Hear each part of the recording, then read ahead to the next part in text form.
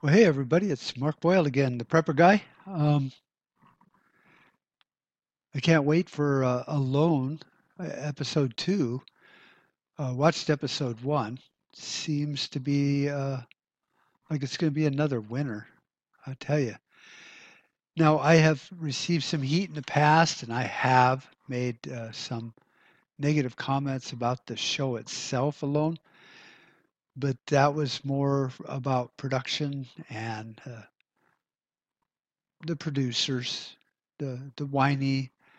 Um, let's protect corporate America and not get sued type decisions that they made with health issues and stuff. And then when you analyze the health issue, uh, the medics were wrong. They'll never admit that. And the one guy that was pulled, I think, way too early did get compensated and he's fine with it. So if he's fine, I'm fine. None of my damn business. But this season seems to be like it's going to be pretty damn cool. Now, the first three, I think, seasons were on Vancouver Island. I think it was number four that was in Patagonia. I could be wrong. And then last season was back at Vancouver Island again. This season is the Arctic. And so I think they're north of Canada, up there in the cold ass looking area. So that's kind of cool. It looks like they're pretty isolated. And the thing with Naked and Afraid, a lot of times if you're paying attention, they're walking back and forth doing something on day one and they're on a trail and it's not a game trail. So I'm thinking, they're not that far removed from civilization. Plus they have a camera crew right there and pretty much they can tap, if they break a fingernail. Alone seems to be always out there where there isn't, a little village over the hill. They seem to be out there uh, pretty isolated this time in the Arctic. I think it's going to be awesome. The contestants all seem to be a spry bunch and look like they're a little more hardcore than some of the times, But, what I like about Alone is I, I think it's the $500,000 prize for staying the longest really brings a sense of reality to a survival situation. Because normally, if you're going to be in a survival situation, not made for TV scenario, but a real survival situation, there is no tapping out. You can die or you can survive, but you don't pick up a sat phone and call and get rescued because then you're not in a survival situation. You got a sat phone.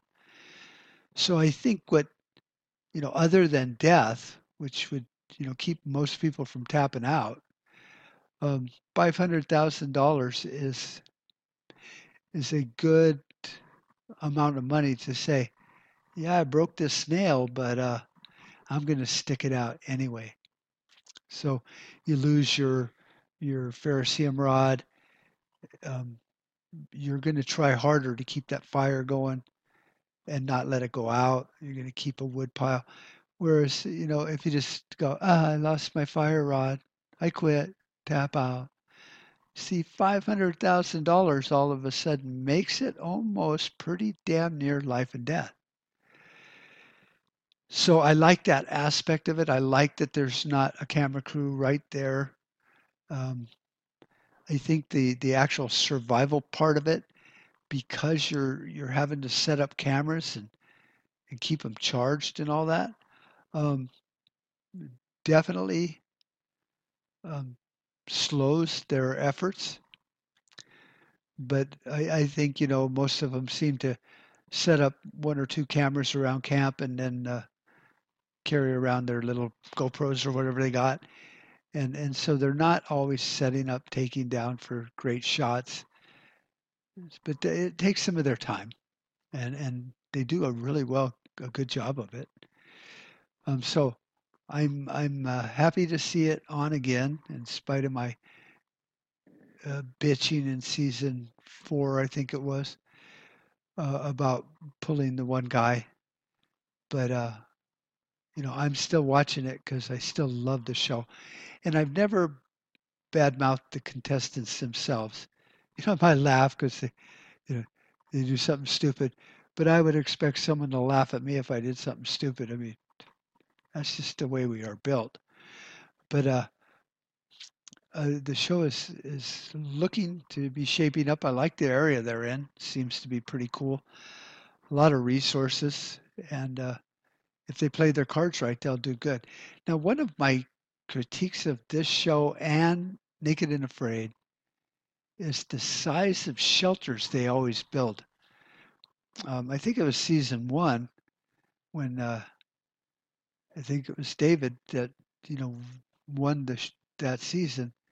He had kind of more like a little hovel. It's like a his little den, and he would get in there. It's not like room to do a jig and nothing, but it was just so well insulated and buried in there that he wasn't fighting the cold all the time. I mean, it got damn cold, but he spent his time, doing other things. But he always kept his shelter really warm and worked on it really good. And so some of these contestants now, take this big tarp and they stretch it up and you know, you're not camping for an overnighter, where you could get away with that. Um, you're out in some pretty damn cold climate. And so how can you heat that? Yeah, it'll keep the rain off, but, you know, get your tarp down lower, maybe under and around, like a triangle, and then bury that thing with just, wood so it don't collapse, and then, leaves, and it's not going to rain because you got your tarp in there. And if you just keep heaping leaves and debris on it, inside you got a nice clean shelter. And if you built your fire in the right place, you could have your fire inside, kind of like in the back with the chimney and stuff. And you could be warm as all hell, which seems to be one of the bigger things that they struggle with on Alone is isolation, and then their shelters uh, being leaking or being cold, or you know just problem after problem. So you'd think you'd want to remove that right away and get rid of those that the cold and the problems with leaking, because it rained a lot on Vancouver Island, to where they just, Dave just sat in his shelter all the time talking and reading poems, and guy had a great mindset and an attitude. So the I think the first thing, normally you would do would be get you some water, which doesn't seem to be a problem where they're at this time or last time. Get you a fire, and then spend all you can go, a couple of weeks without food. You can go 3 weeks without food, but you're not going to be a happy camper. But if you spent like the first week really drilling down on your shelter while you have energy, you do that, and then you can lay low and relax. Most of the time, when I wasn't hunting and just being quiet, sitting there watching the sunset or something, is when the animals don't know you're there and they come out. Even, my wife had a deer walk right up to her when she was sitting there, just looking off a cliff there, enjoying it. And she looks up and here's this deer right there, didn't even know she was there. So when you're hunting, you're actually going to find them, which they hear you, and then they're always like, jumping away and like, la, la, la. So you could, you know, do better hunting once you have a good camp set up, and then let the critters come to you. I think deadfalls would be good for the little rodents and stuff. I think one of the things I might take my bow for sure, and then probably some. some rat traps, a lot of rat traps. That would be my my go-to thing instead of building snares and all that. Is just rat traps or mice traps or whatever is in that area because a rat trap will catch a squirrel and squirrels like to eat all your food, so might as well reciprocate. Um, so that was my thing. It's like, why did they build these big ass shelters? Because you're not camping overnight. You want low, warm, and you want heat. And if you're going to spend that much time on a shelter, if you build it the fire right and everything, you could literally have a channel under your shelter where the heat and the smoke go out the other side and your floor is warm and you're going to be one hell of a happy camper. So that's where I think I would spend most of my first week while I had energy and some calories to burn off, doing really the shelter and the long-term aspect of it, because food is always a struggle. But once you have water and shelter and heat, basically, and fire, um, you're good. And then you can go 21 days without food. I would think that if you brought, they're allowed to bring some survival rations. So if you did it right, I think you could be doing pretty damn well. A lot of people bring an axe. It's like, oh my God, I am not going to build a log cabin in a survival situation because if the world ended, I'm just going to go move into some really cool mountain cabin that the owner died from the plague or the zombies, and there's my shelter. This is a survival situation, so you're not building a house. You're building a shelter. Um, get your water going. One guy in one of the seasons actually had built him like a small latrine inside to where he could stand there, and it was kind of like I don't remember if it was a piece of bark or a leaf or something, and then it ran outside so he could, you know, do number one inside of his warm shelter, and then it just ran out and down, away from his shelter, which I think that was pretty cool. If you're a fan of the old Disney movie Swiss Family Robinson, where they had running water and all that, over time, over 30, 40, 50 days, you can incorporate all those cool things. But if you're building a workshop and all this craziness, then you're blowing through a lot of calories. But you do want to have amenities that take the least amount of energy, not only to build, but to maintain, that aren't going to zap your calories because you're in a survival situation. There's no guarantee on food. But if you got water, then you can make it that 3 days. We all got air, thank God. Um, and then heat. And if you focus your energies on a really good shelter, most of the time you're going to be sitting around in that shelter, make it comfortable, headroom, but not standing, and where you're protected even from the outdoor predators that if it's just a pile of wood, they're not going to dig in there. It's almost like like they do in Naked and Afraid, where they you know put a bunch of wood around it. I wish I could remember what it's called, but to keep the lions from coming in at night. Well, you're in a hovel, and then your door, it's real small. You can defend that, and if your fire's right there, nothing's going to stick his head in there. And then you could have the chimney run underground and come up, or at least you capture some of that warmth for your effort, of building a fire. So you're not stacking wood on it all night where, the heat's just going like up and out. You're not worried about venting as much because the heat's running under.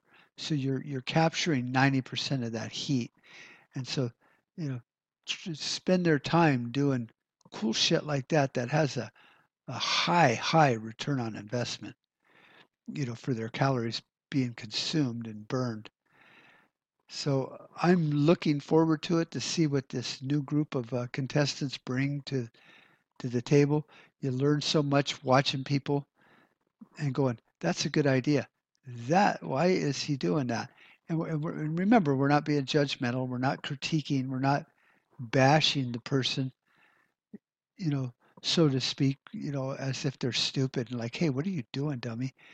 You're watching and you're going, that looks like a bad idea. Let's see how it turns out. Because he's doing it, might as well watch.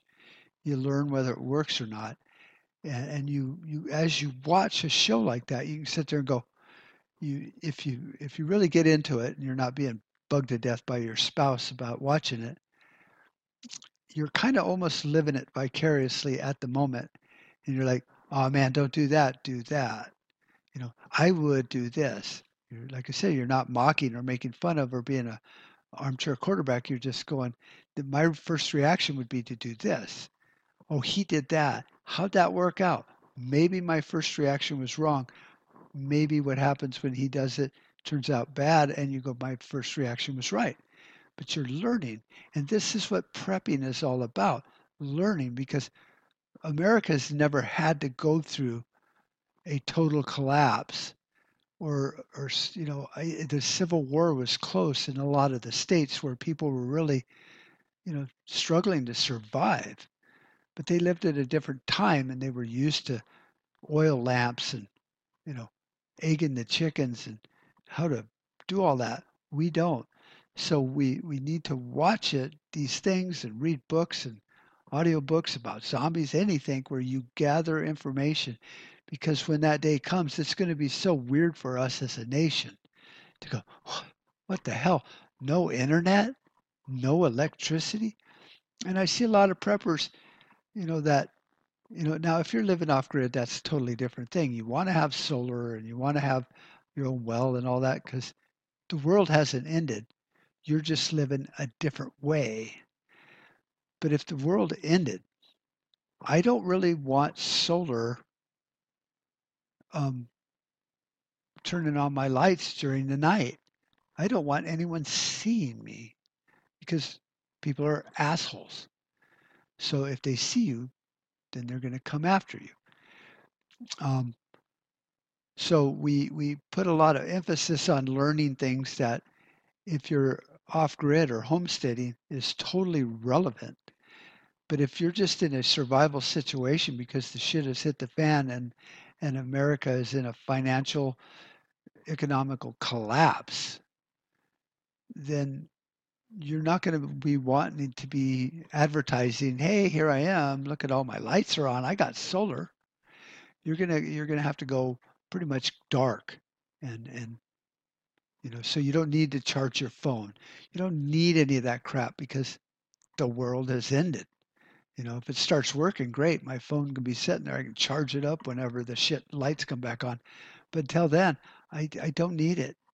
I would miss my audiobooks, and I got a little solar backpack charger that would keep my little, MP3 player or my phone charged to where I could listen to audiobooks and stuff. But everything changes on a drastic level.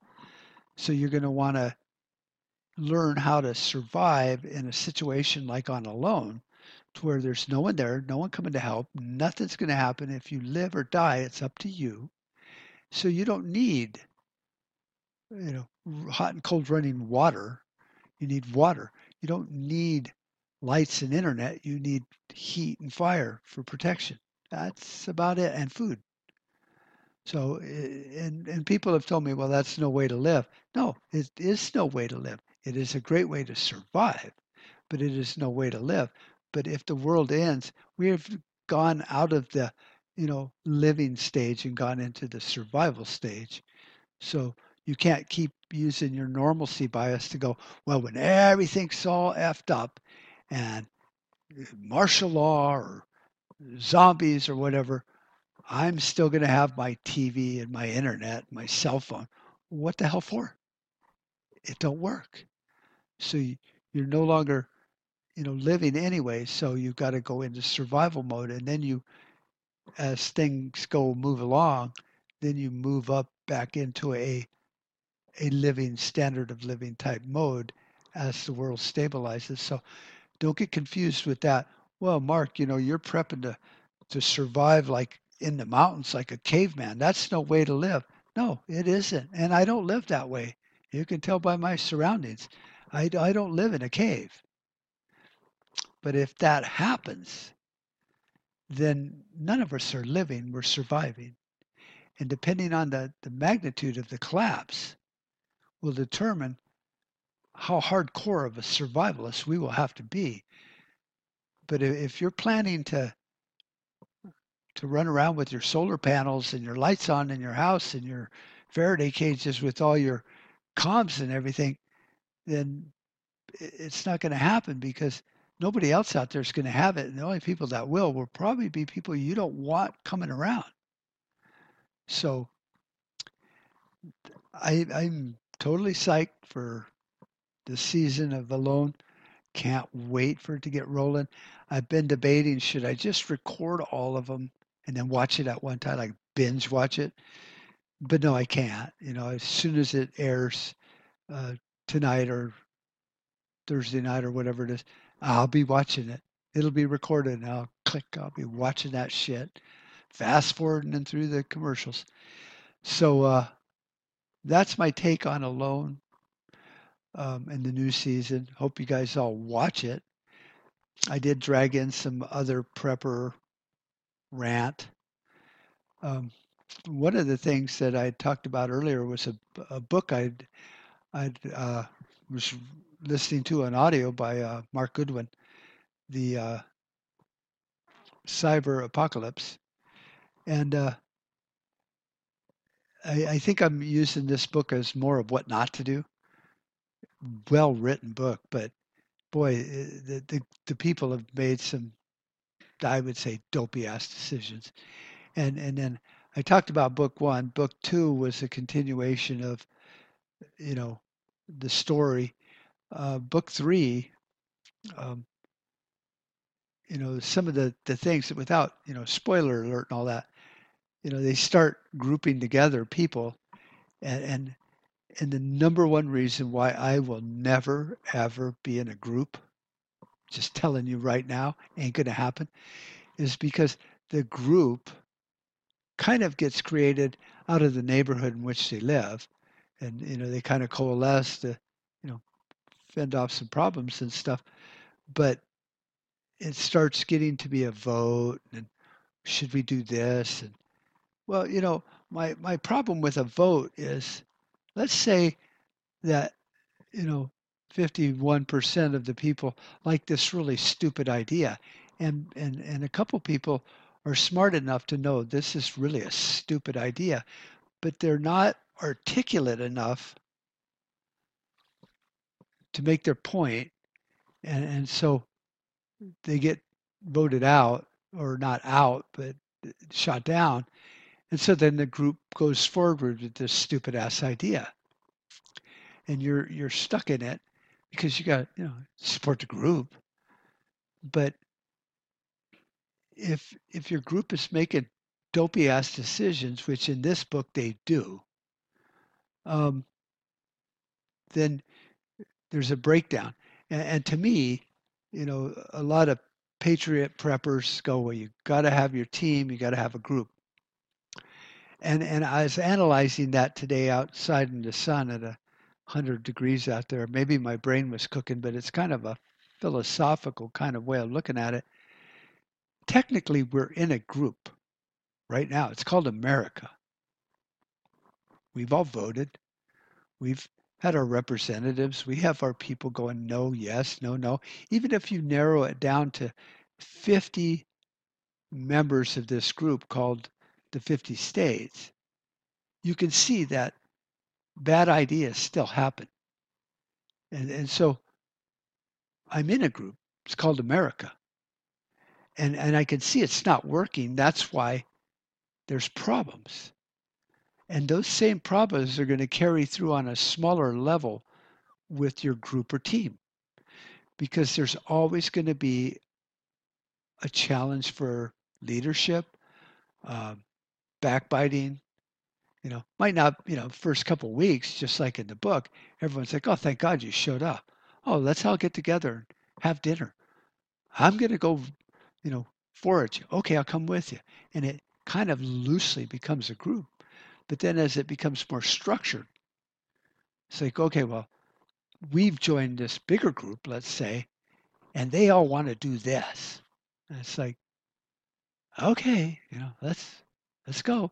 Well, now you've got three or four big groups that have merged together to fight this enemy called the federal, government or whatever. First of all, constitutionally speaking, there is no federal government when it collapses that bad. There's 50 states.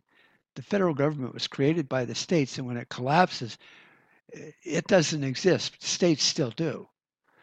So they want to get together and, oh, well, we'll fight the the feds, because the president's dopey enough to impose martial law, and the states haven't fought it because they're so tied up with federal welfare that they can't fight. So you're in a group, and the president's being a jackass, and so now the group has decided to do this. So now you create a new group to fight the other group, which is not going to happen because you know, the game plan was already laid out 200 plus years ago. 50 states, the groups got together and said, we're going to make a thing called the Constitution. This is what the government will do. And it didn't work. So it didn't work because it fell apart. Doesn't mean you can't rebuild it. A lot of people rebuild old trucks and cars because the original platform, the bones to the house are good. It's just people screwed it all up. So why create another group? Now, a survival group, as small as it wants to be, is still going to have resources. That's why everyone tells me, Mark, join a group. There's power, strength in numbers, and more resources, and many hands make little work. And I say, yeah, and many hands make a big ass target. See, because no one's going to come rob me if I'm that old hermit out there that don't have a pot to piss in or a window to throw it out, quite literally. Well, some big group ain't going to come after me. I mean, they might just walk by and see me and shoot me and put me out of my misery, but that would happen no matter what because people are assholes. But if I'm laying low, they're not going to see me. But if I'm a group of 10 people and then there's 3 or 4 houses, and now we have what? What do we have that is a big ass target besides having a big footprint because there's 10 of us and houses and a farm, and some animals, and they can tell by just looking at it, that's a working group. They must have resources. We need resources because we're all a bunch of useless idiots. Let's go kill them. Well, how do you know we can? Well, there's 45 of us and there's 10 of them. We'll just overwhelm them and kill them all while they're sleeping. Okay, burn their house down. I don't care. I just want their resources. There's 4 cows out there. We'll just kill them and eat those. And then we don't care about all the eggs and stuff like that. Just kill them and eat it. So if you have a group of 2, you have resources for 2. Pretty low key, pretty easy to hide, pretty easy to keep low. There's no footprint of you walking around or nothing if you're careful. You have a group of 10, that's getting a little more complicated. That's 30 meals a day if you're trying to feed everyone. So now you're more spread out for hunting. You're more spread out for water. Now you're making a footprint, a swath through where you are. People will see that. So, and even if you're really cool and everyone goes a different direction and always comes back a different way, which people don't do, then maybe you won't get noticed, but you still have resources for those 10 people.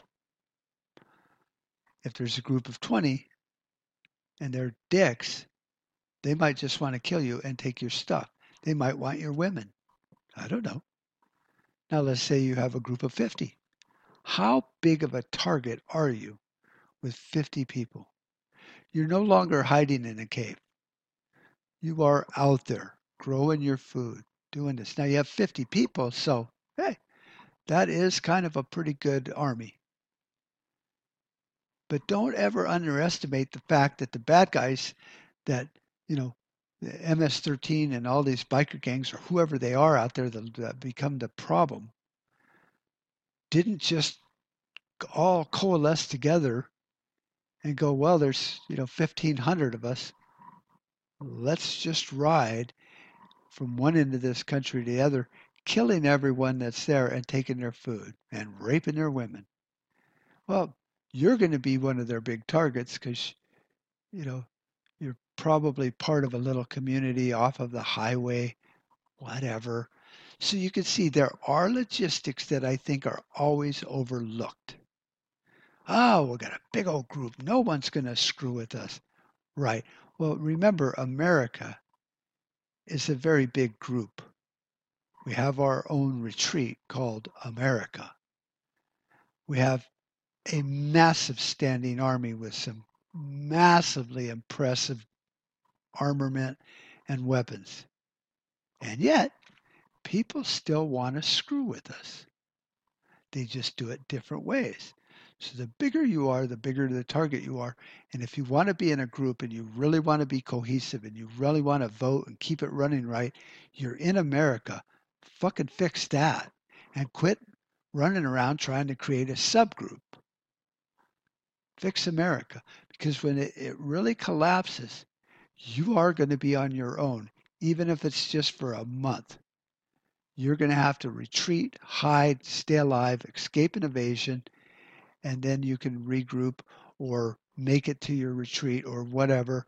And odds are, if it takes you a month to get to your retreat because you happen to live in a different state, you were on a business trip 5 states away, and it takes you a month, your retreat might have already been overrun by the military, FEMA, zombies. I don't know.